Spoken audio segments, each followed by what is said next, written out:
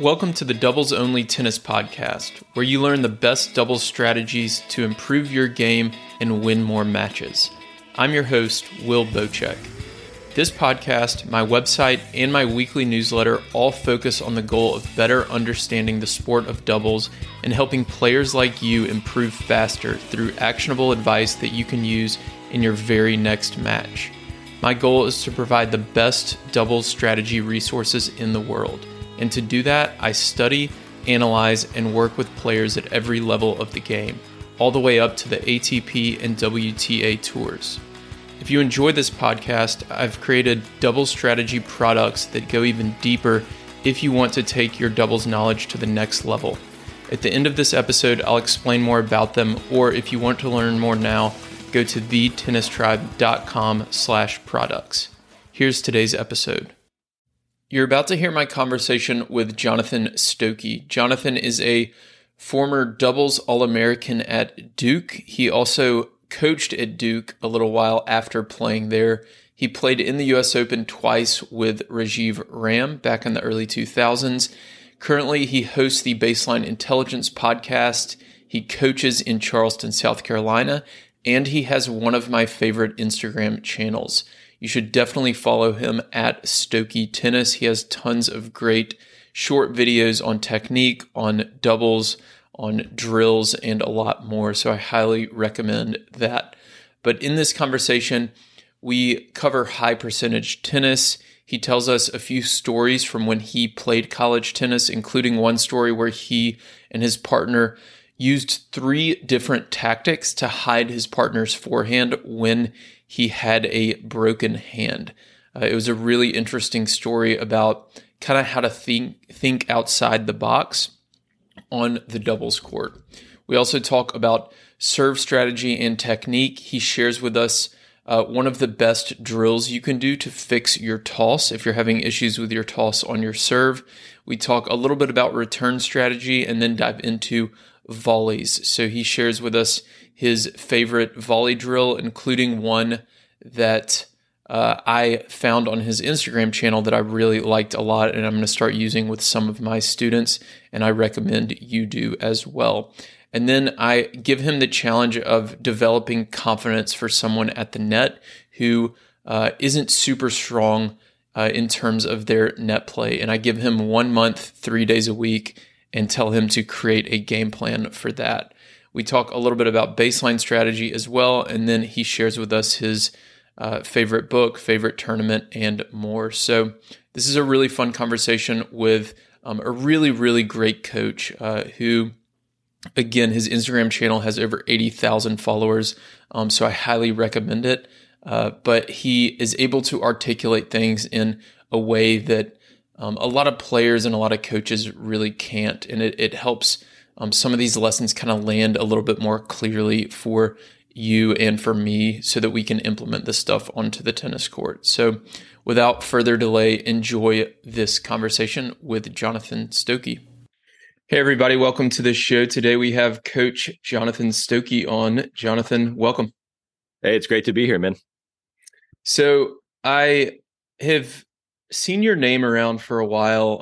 Obviously, your Instagram channel's kind of taken off and done really well. And then this year at TennisCon 7, where I presented, you were also presenting, and I was able to check out your presentation there on reading the serve location. I don't know what the exact title was, but I really loved the way you presented that. So I want to just lead with that and tell us how do we read the serve location? God, you're going to put me on the spot so I can remember my presentation from like 4 months ago. I broke it down just like a couple things, right? So you can have like a technical, cue. So there are some people who are just unable to serve in certain locations. And I think at the amateur level, basically when someone comes up and they don't have a continental grip and they've got like a little more of like the pancake grip or whatever you want to call that, they're facing the court. I'm typically not worried about their slice serve out wide. And even if they can hit it, it's probably not that quality. So it's not something I really have to respect. So you can look at a technical cue like that and kind of go, man, they probably serve a little flatter, which means body or tee in the deuce, and then probably body or wide in the ad. And so there are things like that. we went through some pattern stuff. We're just thinking like, where does someone usually start a match serving? If you don't know me as an opponent, what Mm-hmm. serve do you start with? I would guess that 90% start with their favorite serve. Mm-hmm. So I just go, oh, okay, you served out wide to start the match. I'm guessing you didn't show up and start with your worst serve. So Interesting. that's like a very simple way for me. The same concept applies to the first important point. So, Mm-hmm. hey, the first no ad or the first break point. Okay, you served me out wide in the ad court. That's also a great indicator of what you normally like to do. Mm-hmm. So we just kind of went through things like that. And of course, nothing is 100%, but there were probably two or three pattern-based things, and then just kind of reading the situation as well. And when you factor all those things together, I found that there were a lot of times where I kind of knew where the ball was going. I didn't really feel like I was reacting.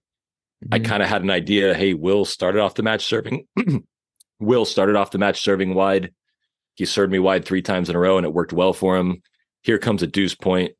What do we think is coming here? I don't really have to react to both things. I can go, I'm sitting on the wide, and so yeah, that was a fun one. It's a simple one. I like kind of that mindset, the chess match that you play with people, but you definitely should not be returning serve and kind of going like, hey, anything can happen, because I think very rarely is that the situation.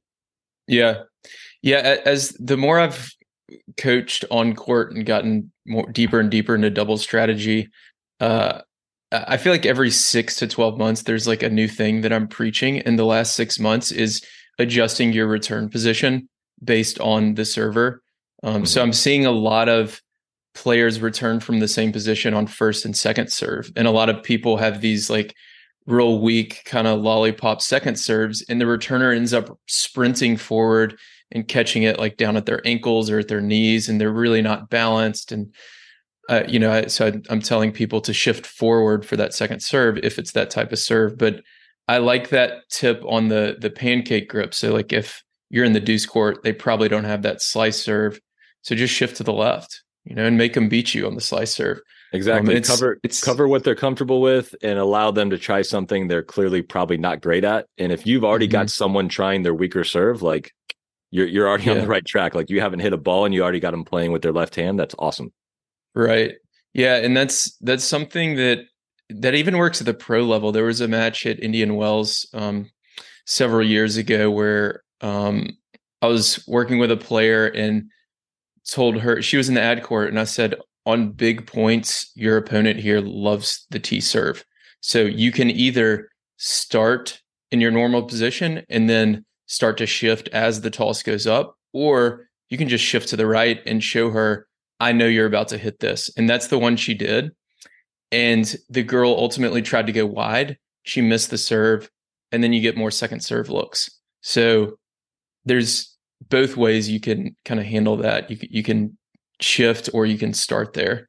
So for me, like I had a great backhand return. So if I knew someone was going to serve T against me and I'm right-handed in the deuce, I would not cheat over, because I want, like, if I know it's going to my backhand, I'm going to rope it back.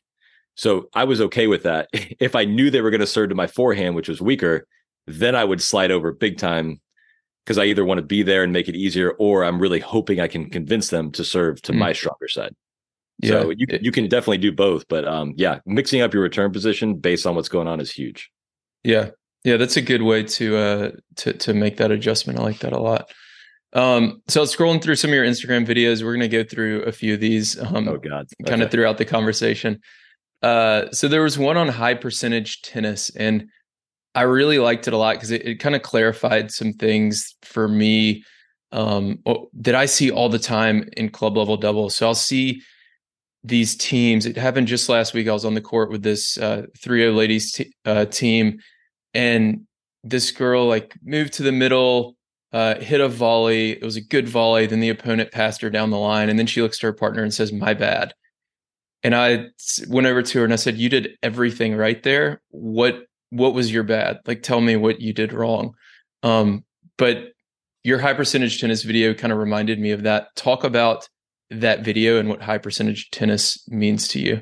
Yeah, and I'll add a bonus at the end, so don't let me forget. But yeah, high percentage tennis. So let's say Craig O'Shaughnessy is famous, hey, you come to the net, you're winning probably 60% of the points, whether you're a good volleyer or not. Coming to the net is a great high percentage play.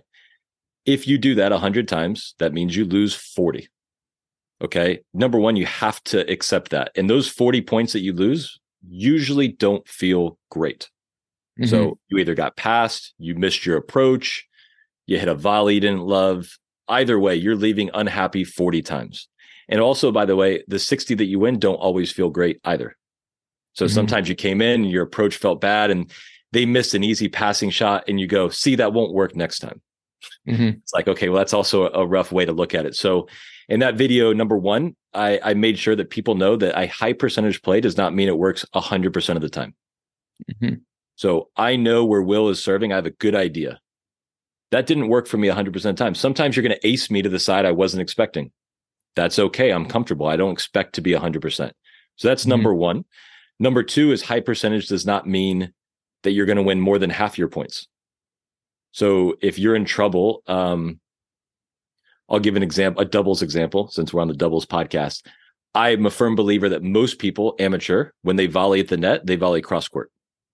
Okay.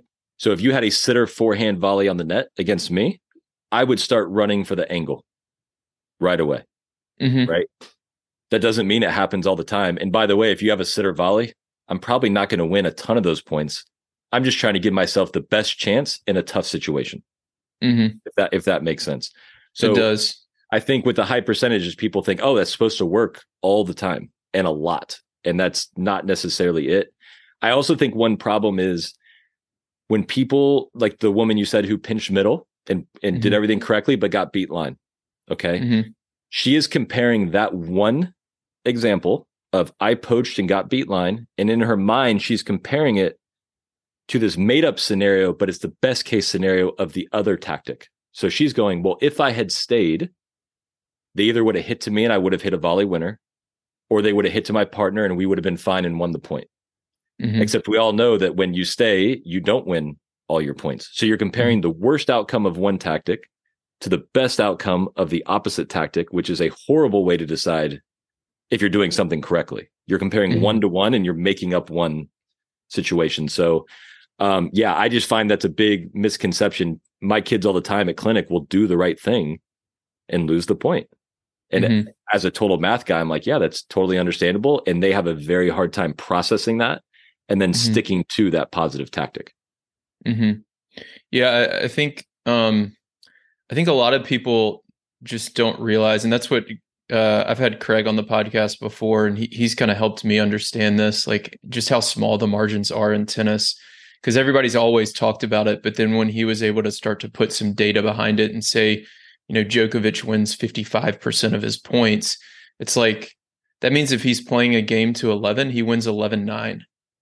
Yeah, exactly. Like, that's very close. Like he won that 11 pointer by 2. So it's crazy how small these margins are. But if you do trust the percentages, it makes a lot of sense. And then you mentioned a bonus.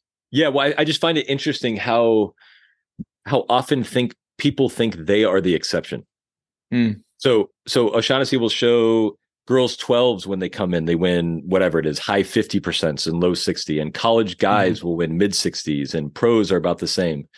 But Stokke, you don't understand. I'm the one guy that doesn't apply to, right? But that's everybody I coach, because you don't understand. I don't volley well, or I don't know what I'm doing up there. And I'm like, hey, by the way, everyone, not many people I watch know what they're doing up there, and they still win. Think about how good a tactic it is that you don't volley well and you might not even know what to cover, and you're still winning 60%. So if people out there are listening and like, yeah, that sounds good, or covering middle sounds good, but you don't understand about me, there's probably everyone listening who thinks that, and there's a good chance that you are not the exception. You are in that majority. Right. Exactly. Yeah. And even on some of those, like covering middle with the volleys, one of the weird lessons, I think it's in my like welcome email sequence or something, is I tell people, you need to be shanking more volley winners. And the reason for that is just to improve your court position. And it's like, if you're closer to the net, you're closer to the middle, you're ultimately going to end up shanking some volley winners. And like, that's a good thing. That means you're moving to the right position. And obviously, improve your volleys, hit the strings when you can, but it's okay to hit it off the frame every now and then. And I'm not even sure you need to always apologize for it if you're doing the right things.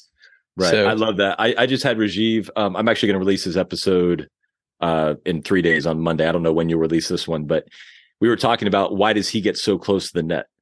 And he said, for obviously that reason, it's easier to angle balls off. You can get lucky with some shanks. But he was like, even though the guys return so well, you would think that backing up gives you more time.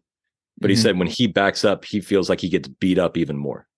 He's like, the return is still good. And now I can't finish a volley.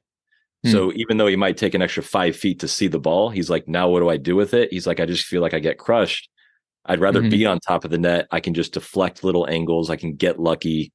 Yeah. And it's really not that, like, it's not like he's testing his reflexes that much more by being a yard closer or 5 feet closer. So I loved how he explained that. But getting close to that, shank and volley winners.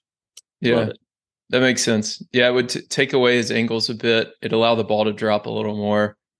And then also the baseline players are not going to feel as much pressure because out of their peripherals, they're seeing how close you are to the net. Absolutely. So they may be a little less likely to make an error. So I want to get more into strategy, but let's take a step back and just tell us your tennis story. I know you played college tennis at Duke, coached a while, but how did you get started to kind of where you are now? So I moved to Chapel Hill when I was 10. I think that was, 8 or 10. But I started playing tennis in North Carolina when I was 10 years old, and I was all sport athlete. So I actually grew up, I had 2 backhands. I held it like a baseball bat. So I had the right hand on top for a forehand, and the left hand I would switch. Okay. I'm doing that right now to try to feel like what that's like. Yeah. I mean, you can't get worse technique to start, but I was an athlete and a competitor. So it was like, okay, I like this. What do I do? Someone said, enter a tournament. Cool. I'll enter one in 10 days. And I went there and it was just like slicing balls in play, running balls down. Intuitively, I kind of understood, if you make balls, you can't lose. Like it's tough to hit a winner. So I did well. And then I fell in love with it. And my technique was always a little rough, but I got pretty good quickly. And then my doubles big break, I kind of came to the net a lot. I'd serve and volley a little bit, even when I was in the 14s. At 14's Orange Bowl, Rajiv Ram was playing doubles with Brian Baker. And Brian's a year behind me and Rajiv. He was a first year 14. Rajiv and I were second year 14s. And Brian was going to stay down an age group. And so Rajiv was watching me like serve and volley at Orange Bowl. I got a couple good wins. And he's like, dude, you want to just try playing doubles at Easter Bowl next year? Cause like, I don't have a partner. And I'm like, yeah, I would actually. That'd be great. I do. Yeah. And so we got there and we lost in the finals. I want to say to Steven Armitage, Sam Warburg. The losses always stick with you, but we had a good tournament. So he's like, hey, how about we play clay courts? We went to clay courts. We won clays. And then it was like, okay, we'll just play everything from here on out. And that was my big break as a doubles player. Having a partner like that, we could go to all the big events. We did really well. From there, went to Duke. We were always a top 8 team, played singles, doubles, became a doubles All-American. That was an awesome experience. Got to play a lot of big matches. But yeah, I mean, I look back and my fondest memory is competing with Rajiv. It's wild to me that he's won 3 in a row, but he and I played in the US Open 2001 and 2002. And he's winning it in 2023, which blows my mind. But yeah, that was cool. So that was kind of, a very, very brief history of where I went, but I always had a little more success in doubles for sure. Okay. And then what about now? It sounds like you're spending a lot of time coaching juniors. Yeah. Been the last couple of years in Charleston. I left Duke in 2020 as a coach. So I was there for 10 years coaching the men's team, came back. I've been coaching juniors in Charleston, South Carolina for the last 3 years. Sadly, it's part of the deal, but all my top players, they've graduated, gone to college. This year I lost 4. I have a couple younger players in the pipeline, but I've also started to coach adults more, which I was just telling Maribon yesterday. I love it. Adults are always into it. Like as a coach, you want someone who's just dying to get better, and dying to absorb knowledge and ask questions. And I have found every adult that I've been on court with is just like that. So starting to coach adults more, and I love it. Awesome. Yeah, it's I don't know. It depends on the coach, I guess, but I think I'm a little bit more like you. It sounds like you're not as into trying to like be a motivator as you are like just coaching the tennis, Yeah, for sure. So one thing I always, whether it's right or wrong, I tell players like, look, I, number one, have to motivate myself. Like I told you, it was cold today. So I got to give myself a pep talk. I'm going to go stand in the cold and the wind for 8 hours. I got to plan the lesson. I've got to figure out how I'm going to communicate with you to get the idea across, right? If I'm also responsible for your attitude and your motivation, like what are you responsible for? Like, I feel like I'm doing everything. You've got to have at least some job. And like, to me, your job is come out motivated and willing to accept coaching. And then I will be busting my butt to give you the best coaching 8 hours a day and every single person that I see. So yeah, I'm definitely not the type. I'm not the rah-rah guy. If you're looking for motivation, you come to the wrong place. Yeah. I'm the same way. So you talked about college tennis. You coached at Duke for a while, obviously played very successfully in your college tennis career. What are some of the keys to winning in college tennis? Obviously, it's a lot different with the no ad set to 6. That's it. What are some of the keys to winning in college tennis? So specifically for that set to 6, no ad, that's a sprint. I mean, I can't tell you if a match started at 1:00 on a Sunday, it could be 1:07 and you're down 3-0. Yeah. Like, geez, like how, what's going on? Where am I? What's happening? So you better be ready on the first point. That's number one. I find that a lot of the things that we would do in college would apply to an amateur. I mean, you've got to make first serves. If you're hitting second serves, guys in college are teeing off on the ball and they'll miss some, but they're ripping the ball. You just feel like you're on your back foot and you'll win some points, but you're not going to hold serve very often without a first serve. So first serve percentage, super important. Obviously, I would say making first serve returns. I don't even care how.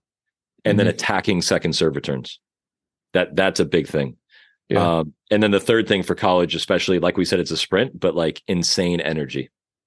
And this is one that I feel like people hear it and they go, oh yeah, we've heard that, but we just want to serve better.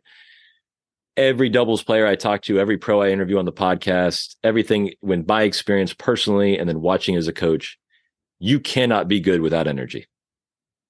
You can be good with a bad serve. I've seen that. I've seen people win in doubles with no volleys. I have never seen someone successfully maintain a level in doubles with no energy. And so, but people, that's not fun to work on though, right? So people don't work on it. But if it's me, I hear that and I go, man, I don't even have to have talent. I just got to go out and do that. I'm like, sign me up for that one. I can knock that one out of the park. So those three things for sure in a college match. Yeah. You see a lot of the college teams working on it. Like I live near TCU and I'm over there sometimes practicing on their the courts, and like the men's or women's team will be like, even during practice, like saying, go Frogs, let's go TCU, like kind of getting each other. It's mandatory. High energy. Yeah. And you hear it during the matches, obviously, especially in doubles. I mean, every single point they're like, come on. Sometimes it annoys me as a fan, but I get why they have to do it. It's fun to watch. So I was chatting actually with a coach recently about, we were looking at net positioning for some of these college players. And for the college players, obviously doubles is only 1 point. So it's a little bit, less important than singles for sure. So they can't spend as much time practicing doubles. But we were looking at like net positioning and I was trying to teach them, you want to be covering the middle. And he did make a good point that, I was showing them pro level matches on the WTA tour and their volleys are better, right? Relative to the ground strokes. Whereas these college players' volleys are much worse relative to their ground strokes. Does that change anything for you as far as movement at the net or positioning? Not really.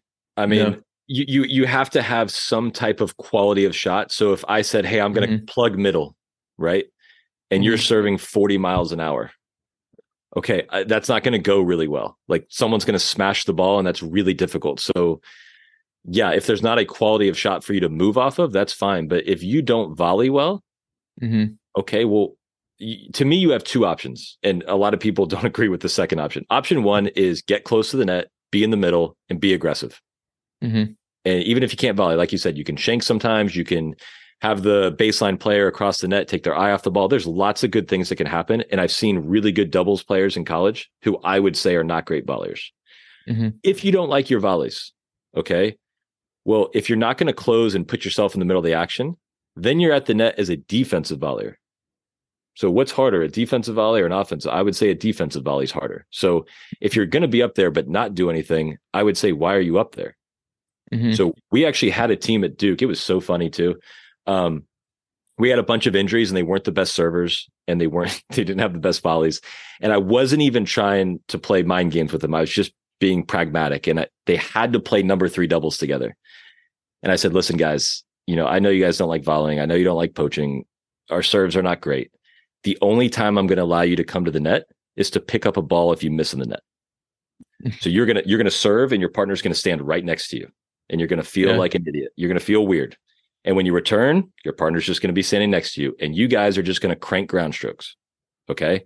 Mm-hmm. And they got a little offended that I said their serves weren't good. So in practice, they started serving like 10 miles an hour faster, which was hilarious. Like I loved it. Like they thought they were showing me. I'm like, this is awesome. I had no idea you had this. And then they would go in matches and they played 2 back on everything. And I believe they went 9-2 in the ACC. Wow. And I'm like, okay, I would not really coach people to stand back, but I had watched them at the net and they didn't want to plug middle and they didn't want to get close. Yeah. So why be up there? You can't go to the net to play defense. Mm-hmm.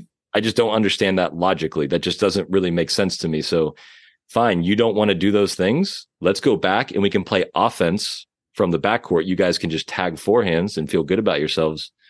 So I know a lot of people are like intuitively 2 back. A lot of coaches cringe at that. But if you have a net player who doesn't want to dig in and play offense, I don't see what the other option is. Yeah. Yeah. I've coached a few teams to do that. I've even done that myself with 2 back on the serve against very certain teams. But in that case, like I do like being at the net. So I would just leave my partner at the baseline to rally and I would serve and volley. But that sounds like it worked out. And yeah, I mean that time it worked out well. But like just to go back to your original question, like does that affect it? Whether it's a pro or a good college girl, of course she can learn how to volley up there, man. Yeah, like that's not that you. It's not like there's people who can't volley or were born without the ability. Like you work on it, and if you want to get good at it, you can get good pretty quickly, and you'll gain confidence. And if you know where to be in doubles, that's half the battle. So. Yeah, and that applies all the way down to the 4-0, 3-5. It's the same stuff. What do you make of all the success on the doubles tour from college players? You talked about Rajiv, but it seems like more and more college players are having success. We're seeing it in singles a little bit, but especially on the doubles tour. My best guess is, a lot of people who come to college, they practice it more than someone who just goes pro at age 18, 19, and they're probably playing a majority of singles out there, and they might play some doubles to pay for their hotel room, but it's not like they're practicing doubles. And then depending on the college you go to, some schools, Brian Calvis told me they do like 60% doubles of all the time on court. Okay, well you're going to be pretty good if that's what you're spending a lot of time on. And every college coach has their own philosophy, but I would say generally speaking, you're definitely practicing it more than someone who didn't go to college. That's number one. And then you're getting a doubles match every dual match. So you're at least getting 40 double sets a year. And it's a highly competitive, valuable point. So I think they just spend more time practicing it and learning it for those 4 years versus you're a 19-year-old Brazilian who's on the tour in South America. You're probably just grinding singles matches and singles points in practice. And then you go out in doubles and you're like, I'm just going to smash forehands and hope I win a couple matches and make some bucks, Right. Okay, so last question before we get to some more strategy for club players. You've been working with juniors for a little bit. How much doubles are they playing nowadays? Not very a lot. Very little. Okay. I mean, when you're looking, they have the L1, L2, all the way to L7. Yeah. The two scary things. Number one, there's a certain level where they don't even offer it. So there's a lot of tournaments they go to. There's not even a doubles draw. I had one kid tell me he had never played a full third set before, because when you go to these L4s and L5s, it's always a 10-point breaker. And I was like, man, like really, like that? When did that happen? Like you never play and he just plays 10-point breaker. So those tournaments are not great for doubles. When you get to the L1, I was taking a girl to a lot of the top tournaments, and she had doubles in every event. And you'll see a lot of great players who don't really know what they're doing, but that would make sense, because why would you practice doubles if you only have 4 doubles tournaments a year? That really isn't a great use of your time if that's what's happening. But yeah, it's wild to me that there's a lot of these tournaments that don't even offer it. Interesting. Yeah, there's a big disconnect. We'll talk about it later, but yeah, it's just obviously so common at the adult level and the country clubs, and then you look at juniors and pro tour, and it's just like not. Anyways, all right, let's move on to serve strategy. So, I kind of have a format here. Feel free to take it any direction you want. So I wanted to start. I typically focus on strategy because I'm not very good at coaching technique, but I can tell through your Instagram channel and all your time coaching that you are. What are 1 to 3 technical issues you see with the serve at the club level? And then also drills or ways to fix them. Got it. So I would say the number one thing I see is the toss right off the bat. So there's a lot of really high tosses. And Vic, you go back to Vic Braden, everyone's kind of sharing it online at this point, but a total game changer for me was realizing you only have to toss it a little higher than you can fully extend up for the ball. Right. And as a player, I used to toss high and I used to feel like it was normal. But if someone told me to throw a ball or throw my racket in a field, I'm not going to hesitate. I'm just going to be continuous. Right. Mm-hmm. And so most people toss really high. I think Andy Fitzell said it really well. He said, people swing to their toss and you want to toss to your swing. So if you have a really good continuous motion, figure out the lower toss that's just higher than you can reach. So the ball is sitting there on a tee, and that makes it super easy to make clean contact. What I find at first, if someone tosses really high and we work on that on the court, is they feel very rushed, and understandably so, because they have less time at first and they're not used to it and they don't like that. And so they don't change. But if someone were to give you a really high overhead, they send a ball 100 feet in the air, you'd let that overhead bounce, right? Yeah. Because it's almost impossible to time that in the sweet spot because it's dropping quickly. On a much smaller scale, that's what happens when you throw up a high toss. It's dropping quickly. It's tough to hit in the sweet spot. And there's a lot of technical issues that can come from waiting so long. The other big thing I would say, and this is a big one, I think the toss can be fixed relatively quickly. You see a lot of people online talking about palm down versus palm up on the way back. And obviously, if you have your palm down, your arm is a little more relaxed, you have a greater range of motion, you'll get more racket speed, you have the ability to hit it faster. That's a major change, though, for someone who starts like this.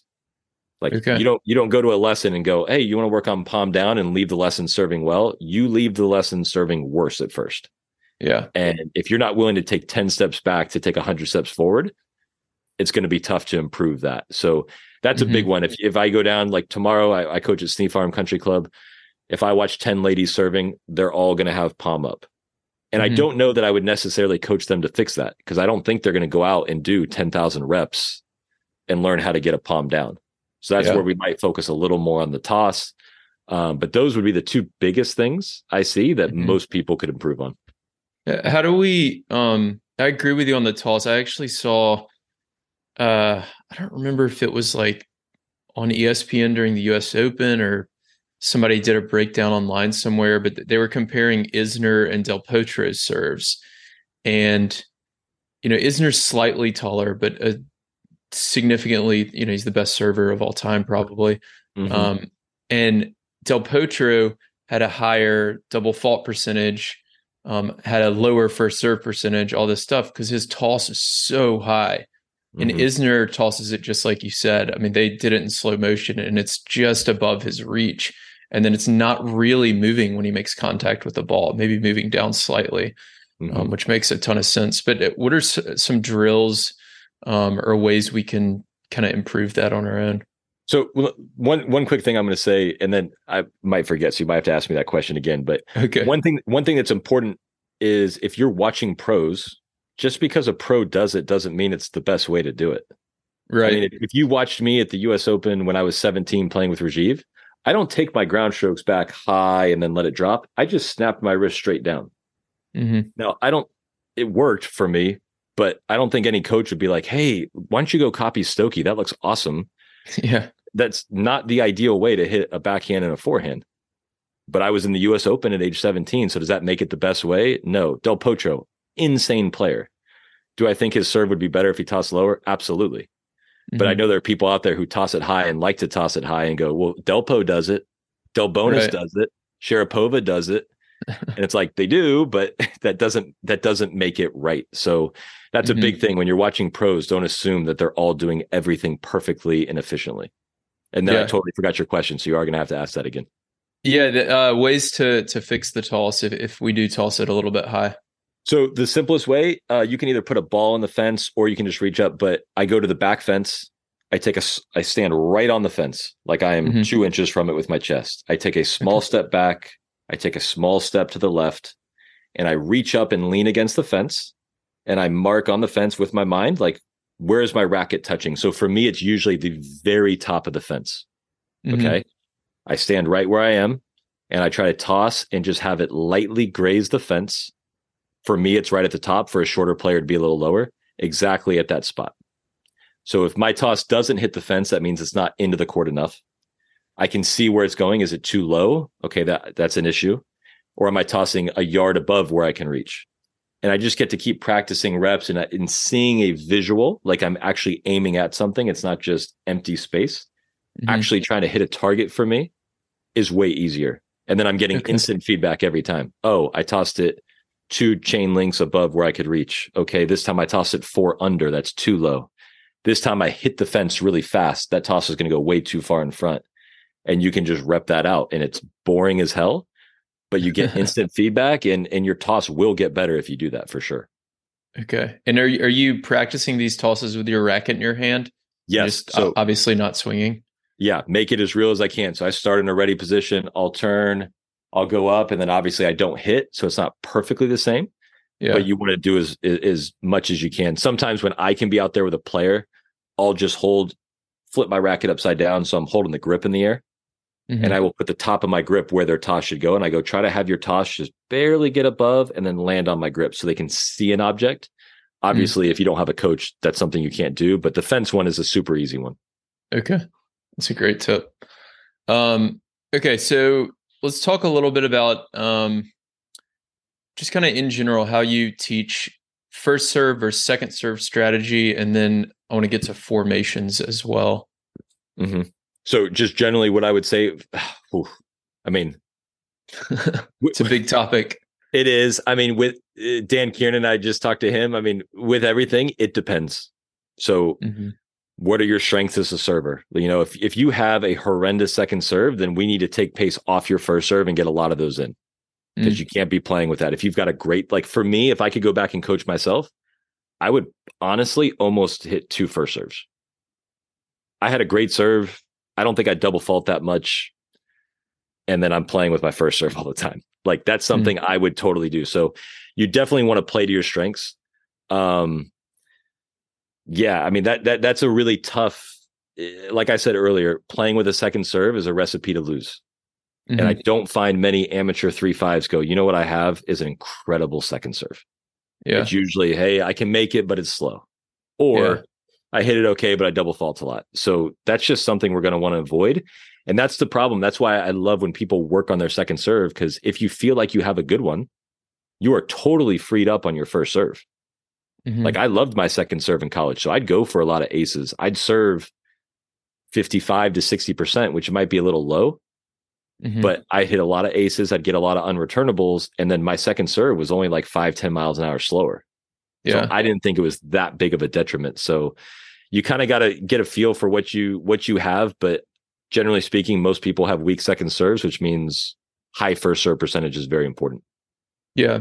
Yeah. One thing I learned from Craig that is, a little bit obvious, but I'd never really thought about it before is focusing on depth for the second serve. And I was actually having some ladies do that last week in that 3-0 clinic. And, you can see when at the club level, especially if you do have a weak second serve, when people kind of just pop it over the net because they're just trying to get it in and it lands super short in the service box, the serve team is immediately just on a crazy amount of defense.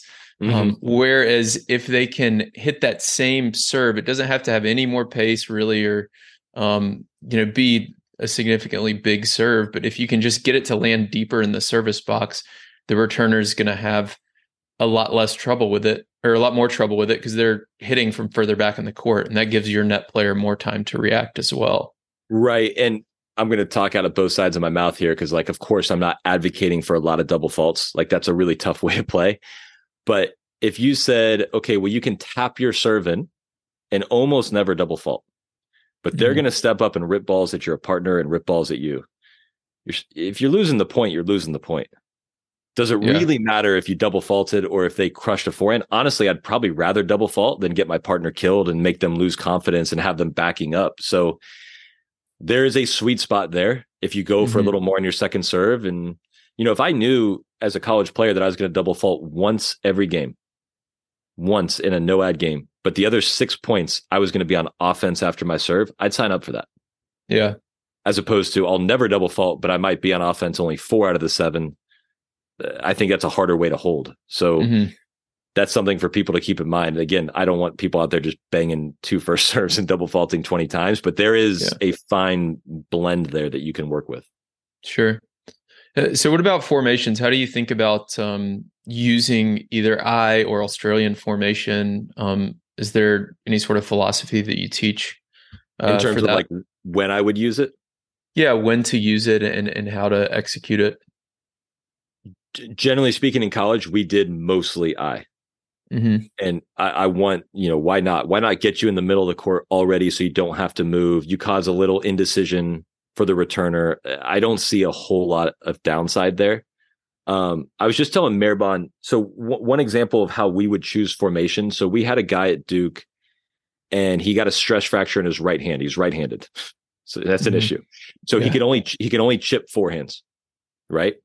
So when he would serve, we would do 3 formations to accomplish the exact same thing and hope that the returners couldn't figure out, because each returner maximum can only go against you 12 or 15 times in a set no ad.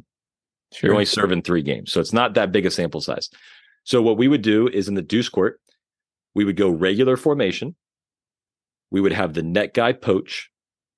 So now one of 2 things would happen. Our net guy would get the ball, which is great, or they would return down the line and my guy could hit a backhand, which he was healthy enough to do. We would go I formation and the guy at the net would go right every time.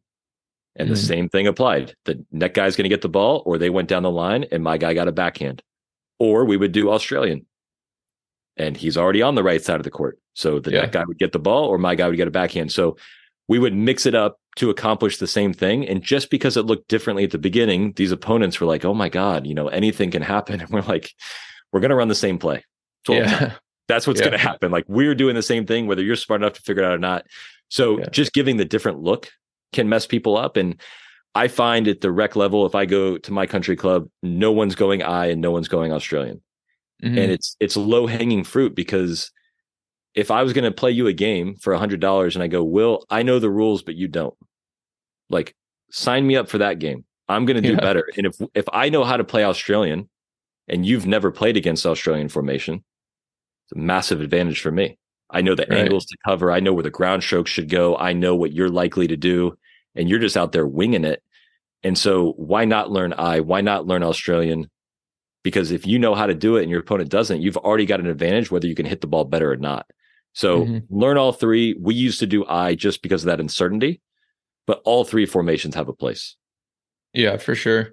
I think just because so many club players only use regular all the time, that's also what tons of returners see all the time. So then using the I or Australian is like, oh, I've never seen this before. So you're automatically going to get an advantage with that, like you said.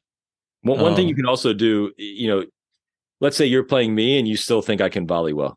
I don't know if you do or not, but if we're playing a match and my partner's serving in the deuce and you're returning in the deuce, okay, and I'm going regular formation, where are you going to hit your first return in the match?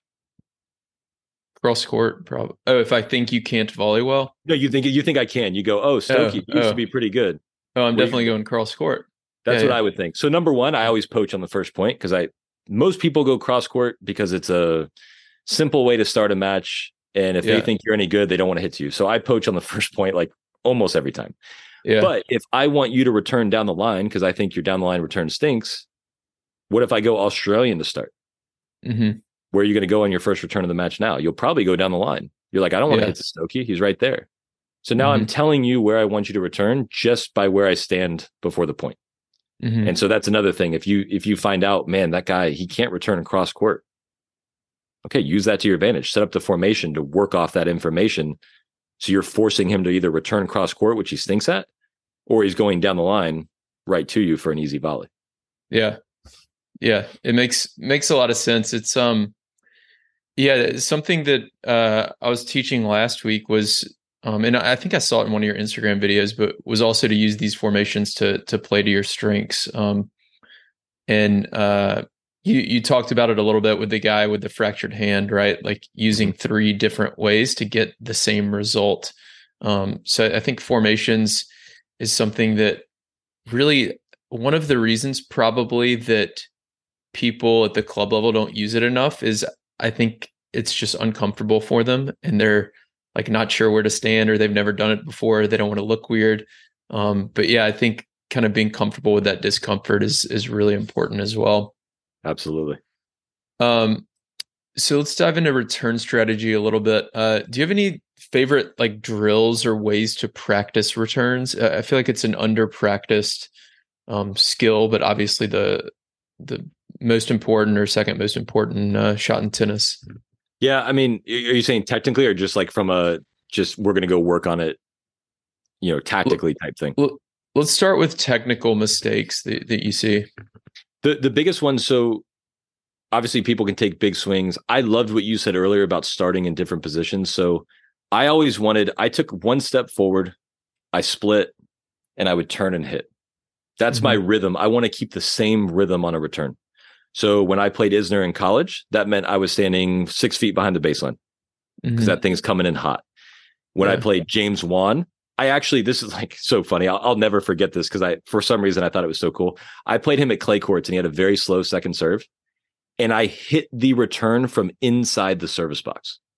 I had my feet inside. It was that slow of a serve. And I was standing so close that I was able to do it. I looked at my dad and I was like laughing. I'm like, this is awesome. Yeah. But I kept that same rhythm. So his serve was so slow. I had to start like 5 feet behind the service line. I could take a step, split, turn, rip. Same rhythm. If Isner's popping at 130, I'm 6 feet behind the baseline. Step, split, turn, rip. I don't have to go, one time I have to wait forever. And then one time I'm feeling rushed. I like to keep that rhythm the same. And so I always try to get, just like you said, people to adjust to the speed of the serve. That's a very, very simple one. And obviously you're not taking a full swing like you would on a ground stroke unless the serve is really, really slow. So that's a big one. In terms of like just practicing it, like I said, returns in play are gold. So we'll do sometimes, I'll give singles example just because it's a little simpler to visualize, but we might have the depth line between the service line and the baseline. We'll put a little line there. So it's 9 feet from the baseline. And we'll say, if you make the return period in the court, you stay the same. If you hit it past the depth line, you go up 1. If you miss the return, you go back 1 and you've got to get to 10 points. And so, okay, they might hit 1 deep and then they hit 1 in the court, but it's short. Okay, you're still at 1. Okay, you hit 1 a yard deep. Oh, you're back to 0. Yeah. And it's pretty damn tough to get to 10. Your depth gets a little better in doubles. You maybe are moving that target more to the side tee or exactly where you would want that return to go. But that's just a fun way where, number one, you'll get a lot of returns. It's very challenging. And then you'll go, hey, making return is solid. Making return in my target is great. And then missing return is devastating because I did all that hard work to hit the target. And now I'm back to where I started. Yeah. Yeah. I like the depth feature on that. And then we talked about second serves earlier, the depth. So I like to use the term good miss. Like if you're missing a return a foot behind the baseline, especially in singles, like that's a good miss versus missing it into the net or I don't know, just short, I guess. And then same thing with that second serve, right? Like I think you mentioned earlier, like if you're going to hit a pancake second serve and never double fault, but you're still going to lose the point, like what's the point of that? So if you can focus on that serve depth and maybe you have a few double faults long, that's okay. That's a good miss because you're slowly over time going to get more comfortable with that depth. So I want to move on to volleys and then one question about baseline strategy. So on your Instagram, there was a drill. You were working with a kind of beginner player and using the alley to keep the face of the racket towards the target. Talk about, I guess, explain that drill to the audience and how that helps. And then if you have any other volley drills to share. Yeah. So she would put her right foot on the single sideline. She's a right-handed player, right? And so her racket would then be in the middle of the doubles alley. And I would just toss her a ball and see if she could hit it in a perfectly straight line into my doubles alley. So hopefully they get a visual for kind of, I'm tossing it to her, she's stepping forward and trying to hit in a straight line. Generally speaking, people take the racket back all kinds of different ways. And then they have to swing to get the racket back in position. So they're chopping down, they're swiping across. And if you're just thinking about it, let's say in the doubles alley example, I want to hit the ball in a straight line. Would it not make sense to swing in a straight line? Yeah. You know, you don't need to swing down. You don't need to swing to the left. You just swing straight. So basically, when we turn, we try to get our strings right to the target. And then when they finish, I want their strings facing the target. And so one example I always give them is the player will usually feed me a ball and we'll have like a cone or a hopper. And I'll hit the volley and I'll say, look at my strings and see where they end. And they're usually facing the hopper and I'll hit it at least half the time. I'm like, how could I go wrong? My strings were always facing the target. It's pretty impossible to miss that. So the alley is a good visual for you. You have a straight target, you know you're going in a straight line, and you're getting instant feedback. So if you miss way left of the alley, you go, oh man, I'm swiping across to the left. Or if you miss to the right of the alley, you're like, oh man, I'm inside. I'm either blocking it, but my strings are for sure directing the ball. Yeah. So it's a great way to keep your strings on target for longer, which gives you bigger margin for error when you're hitting a volley.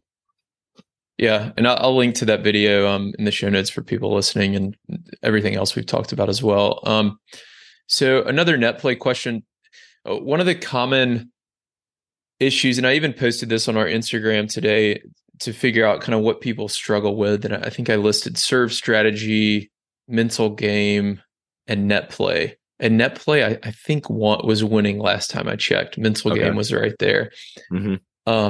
So let's say a 3-5 player comes to you and says, I stink at the net. I don't have any confidence up there.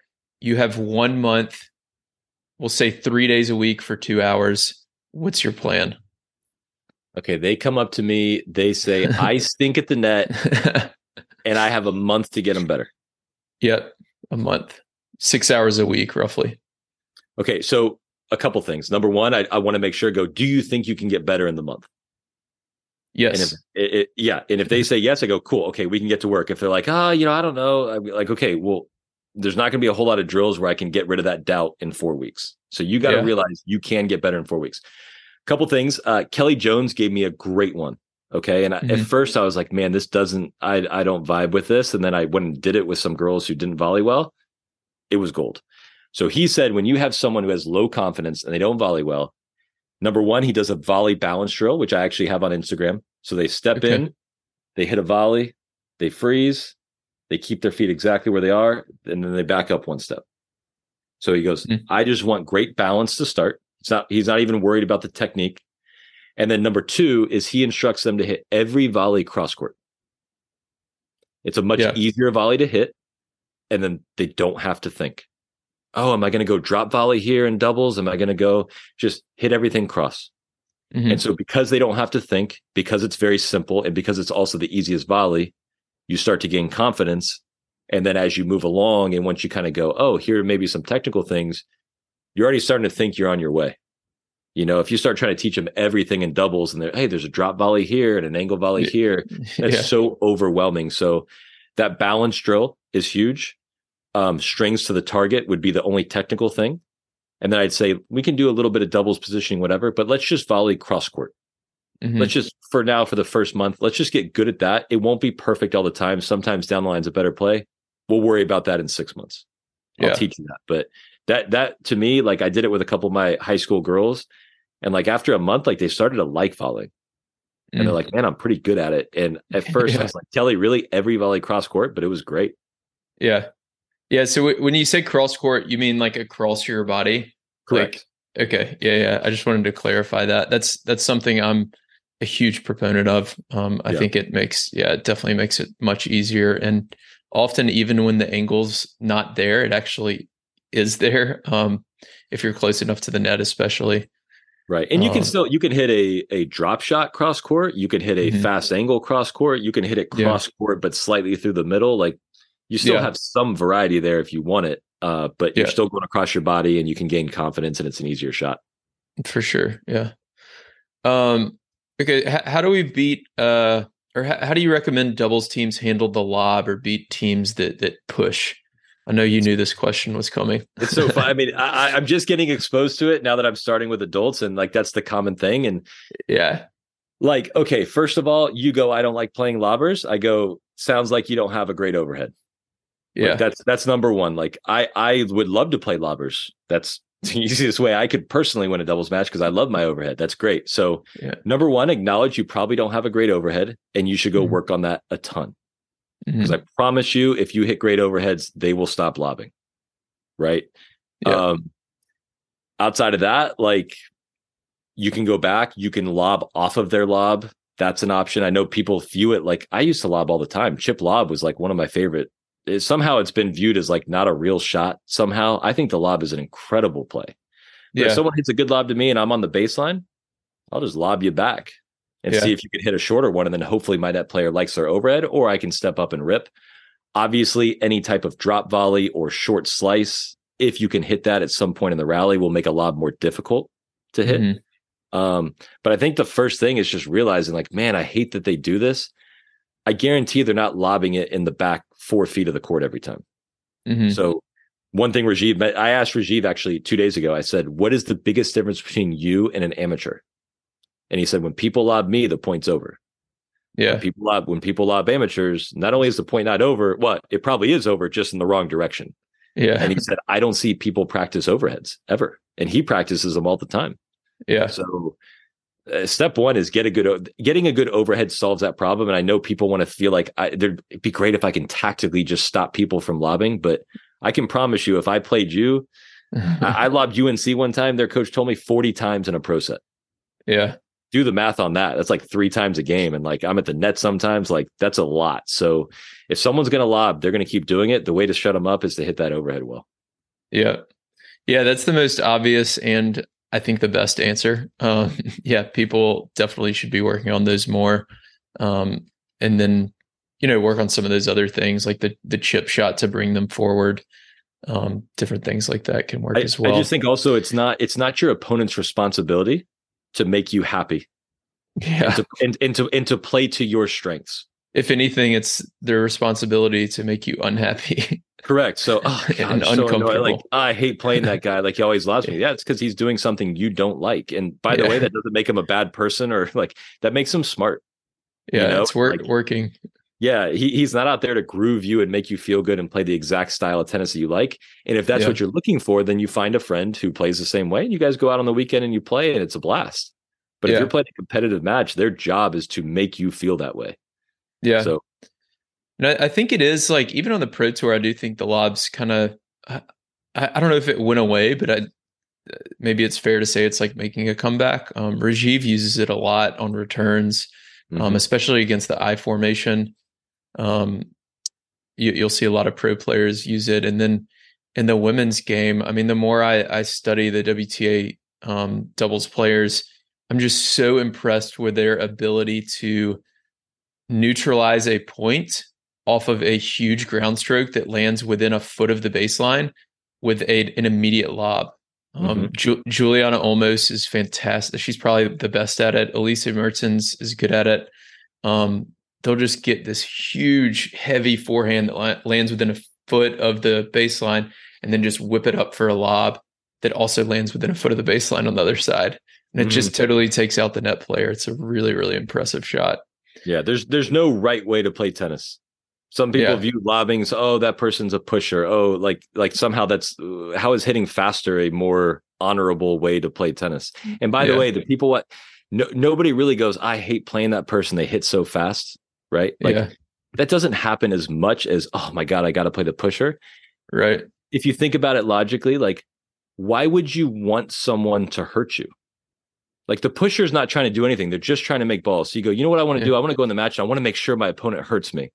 Yeah. And if you go, well, why is that actually? It's because they suck at it and they're going to miss.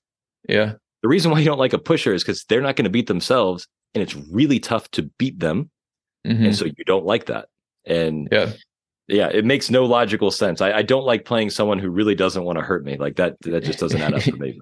Yeah. I think that's the first step is the kind of mentality. And then step two, work on those overheads. Yeah. So Jonathan, we've been on for a while, so a couple rapid fire questions, and then I'm going to let you go. What is your favorite tennis book? Ooh, great question. I'll give you one that probably people haven't heard. I don't know if it's my favorite, but it's definitely unique. A book called Analyzing Wimbledon. Have Okay. you heard of this one? So No. it tested, I'm a big data guy. It tested like 15, I don't know what the plural of hypothesis is. Hypothesi? I have no idea. But Yeah. 15 things they tested from like 20 years at Wimbledon data. So like Hypotheses, I think. Hypotheses. that's what we're Is that going to go right? with then. Yeah, I think that's it. I got no clue. But so one of them would be like, for example, do big players raise their level? Do the best players raise their level on big points? And they would go through the stats and go, hey, does it all play better at break point? And basically they found no, they don't. It's just Mhm. lower players play worse. Their level goes Mm. down. The best players stay the same.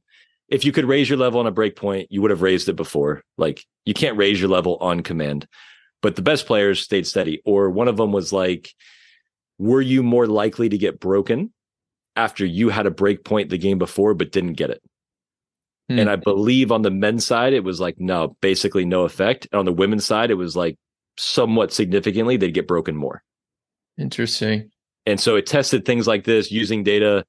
I can't remember all 15, but again, the way my brain works with information and also those kind of topics were interesting to me. Mhm. That was a really cool one. I like that. Yeah. I'm gonna have to read that. Yeah, there's something a guy named Jeff Sackman who runs a blog called Tennis Abstract. Mm-hmm. He did a study on tiebreakers, I believe, and basically the conclusion, all the TV commentators for a while were like, "Oh, you don't want to go into a tiebreaker with John Isner," and I was always like, "Why? Why? You're still playing. The rules are the same. Like you're still playing points of tennis. So like, why is he better in a tiebreaker than not?" And what happened was he actually just had like this 18-month stretch where he was really good in tiebreakers. But he looked at it over like a 5-year period and it was like, no, he actually wins about the same percentage of points in tiebreakers as he does during like a 1-all game or whatever else. Right. So I think the conclusion was kind of that pressure seems to affect everyone similarly. But it sounds like the lower ranked players, maybe it did affect more in this Wimbledon analysis. Yeah. So basically, like if you just think about it, like let's say I'm playing Nadal and I've got break point and I'm like, man, I don't know how many I'm going to get. There's a chance I'm either going to play really tentatively, right? Oh my God, this is my one chance. I don't want to screw it up. Or I might overplay and go, man, I got a second serve. I got to take a cut. Like this is my chance, right? The better players just play the point correctly. Yeah. Okay, well, I'm not supposed to win them all. They just play each point individually. And the lower players either overreact or underreact. And the best players just go, here's another point. I'm playing it the right way. I'm going to play this way for 5 sets and I'll turn out okay. And that's something I've used with my players a lot is just play the situation, play the point the correct way, play relaxed. You don't have to do more. You don't have to do less. Your normal strategy is already the optimal strategy. Just relax and go try to execute, and then you'll play another point after. Interesting. Yeah. And I guess for Nadal, like he doesn't really have to take the same level of risk, right? Like the lower ranked player to beat Nadal, like you're going to have to play really good that day. You probably can't play like average and beat him. So one So way I heard it, maybe. one way I heard it explained. I know you said rapid fire questions. Now we're talking about this for like 15 No, minutes. no. This is a good topic. I like it. There's a golf guy that I follow. Actually, I'm gonna interview him for my podcast because there's a lot of tennis and golf, whatever. But he said he doesn't believe in the terms aggressive and conservative. He just believes in the term optimal. My strategy is optimal. So Nadal on a break point down. Okay, let's say he gets a good serve and he gets a short forehand. Don't you think he's going to come up and attack? Yeah. I would not call that aggressive. That's just the correct play. You don't go up to that short ball and push it in. And if Novak hits an incredible return on break point, Nadal's going to back up and hit 8 feet over the net. I also wouldn't call that conservative. That's just the correct play given the ball he received. And so you just choose the optimal strategy. I guess aggressive could be, wow, Novak hit it 3 feet from the baseline and Nadal just took it off the rise and tried to slap a winner. Okay, I guess that's over aggressive, but it's certainly not the optimal play. And so I just love that way. Like you might hit a winner on a break point, but that's because you got a short ball and it was the right time to go for it. And you might play a very passive break point because they hit 3 really good balls to you. Just play the correct way given the ball you receive and see what happens. Interesting. I guess you could think about it like on different scales too, right? Like you don't want to play the same ball the same way every time because then your opponents, you're going to become predictable. So like optimal for the match might be, call a poach on 30% of the points, which might be considered aggressive points, but you're really playing like optimal for your strategy for the match. And like that given point is aggressive, and some of your points you're going to play conservative. And overall, okay, we could talk about this forever. Yeah, no, I love that. But the way he explained that to me makes total sense in my brain. Yeah. Okay, we're going to check those out. What's your favorite tournament? I'd say U.S. Open. I mean, 2 years I got to play there. That's cool memories as a teenager. New York's awesome. When you go there, especially being from the U.S., you're walking around at night, you see like 100 people on the streets. You go inside the building, you see so many people. I saw some guy. He said hey to me like I should know him. I played him in the 12s. That's the last time I saw him. He's like, Stokke, what's up, man? And I'm like, what? Remind me again. I'm like, oh my God, like that was literally 25 years ago. But seeing people, the atmosphere is awesome. Obviously, it's a slam. If I'm going to be a total homer, you got the background pick. There's a Charleston 500. Right down the road from me, 10 minutes away. The best women in the world come. You can just park on the side of the street, walk right in. It's like the most accessible tournament. But I love going to the Open in New York. Yeah. Both great tournaments. Yeah, the Charleston one. Of the non-slams and Masters 1000s, it's probably, I feel like, the most just generally well-run tournament. Bob Moran does such a good job there. The fan experience and the grounds is so amazing. And then as a media, it was fantastic as well. So I really want to highlight that one. Yeah. Last question for you. How do we make doubles more popular? You mean on TV or like people playing it? Because obviously everyone plays it. Yeah. So, I mean, you talked earlier about the juniors aren't really playing it much. I do feel like I think didn't they change the rules in college within the last like 10 or 15 years to make it less? Did it used to be worth 3 points, or maybe they used to play like an 8-game pro set or something? It used to be a pro set with ad. Okay. They took it down to a single set with no ad. With no ad. Yeah. The thing is, people love, like, honestly, in college at Duke, we'd get so many people to come out for doubles and then they'd leave before singles. They love doubles. Oh, high energy, all these fun shots, whatever. And then, you're in clinic today and the kids are doing singles drills and like, hey, can we play speed double? Can we get this doubles drill? That's fun for us, right? They like playing that. Adults like playing it, right? Mm-hmm. I think you got to showcase it more. I think you got to find opportunities. I love it's at Indian Wells where a lot of the singles players play. Yeah. I think that's part of it is they don't know the personalities as much. But yeah, I mean, everybody likes playing it. And if you get in a good match with good energy, they also love watching it. From my experience last year at the Open, I basically only watched doubles and I thought the crowds were super into it. Yeah, they were.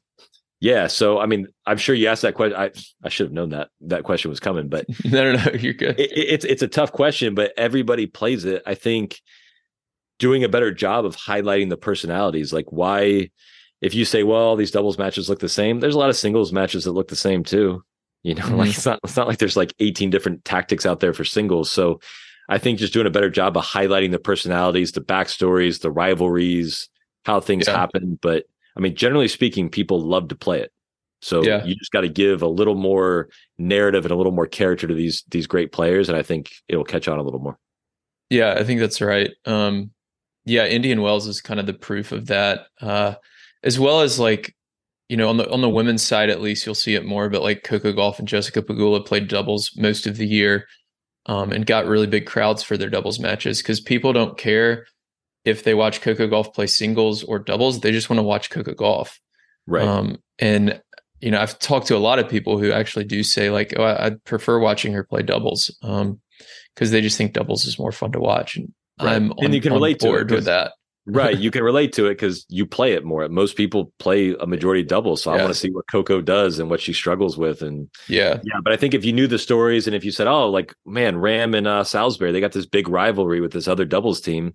Yeah. Okay. You already know Sinner and Alcaraz and these guys have rivalries, but who is Rajiv Ram's rival in doubles? Like, we don't do a good enough job of pushing that out there and explaining the dynamic. And I think that would help. Yeah, definitely so. Awesome. Any final request of the audience or any comments before we hop off here?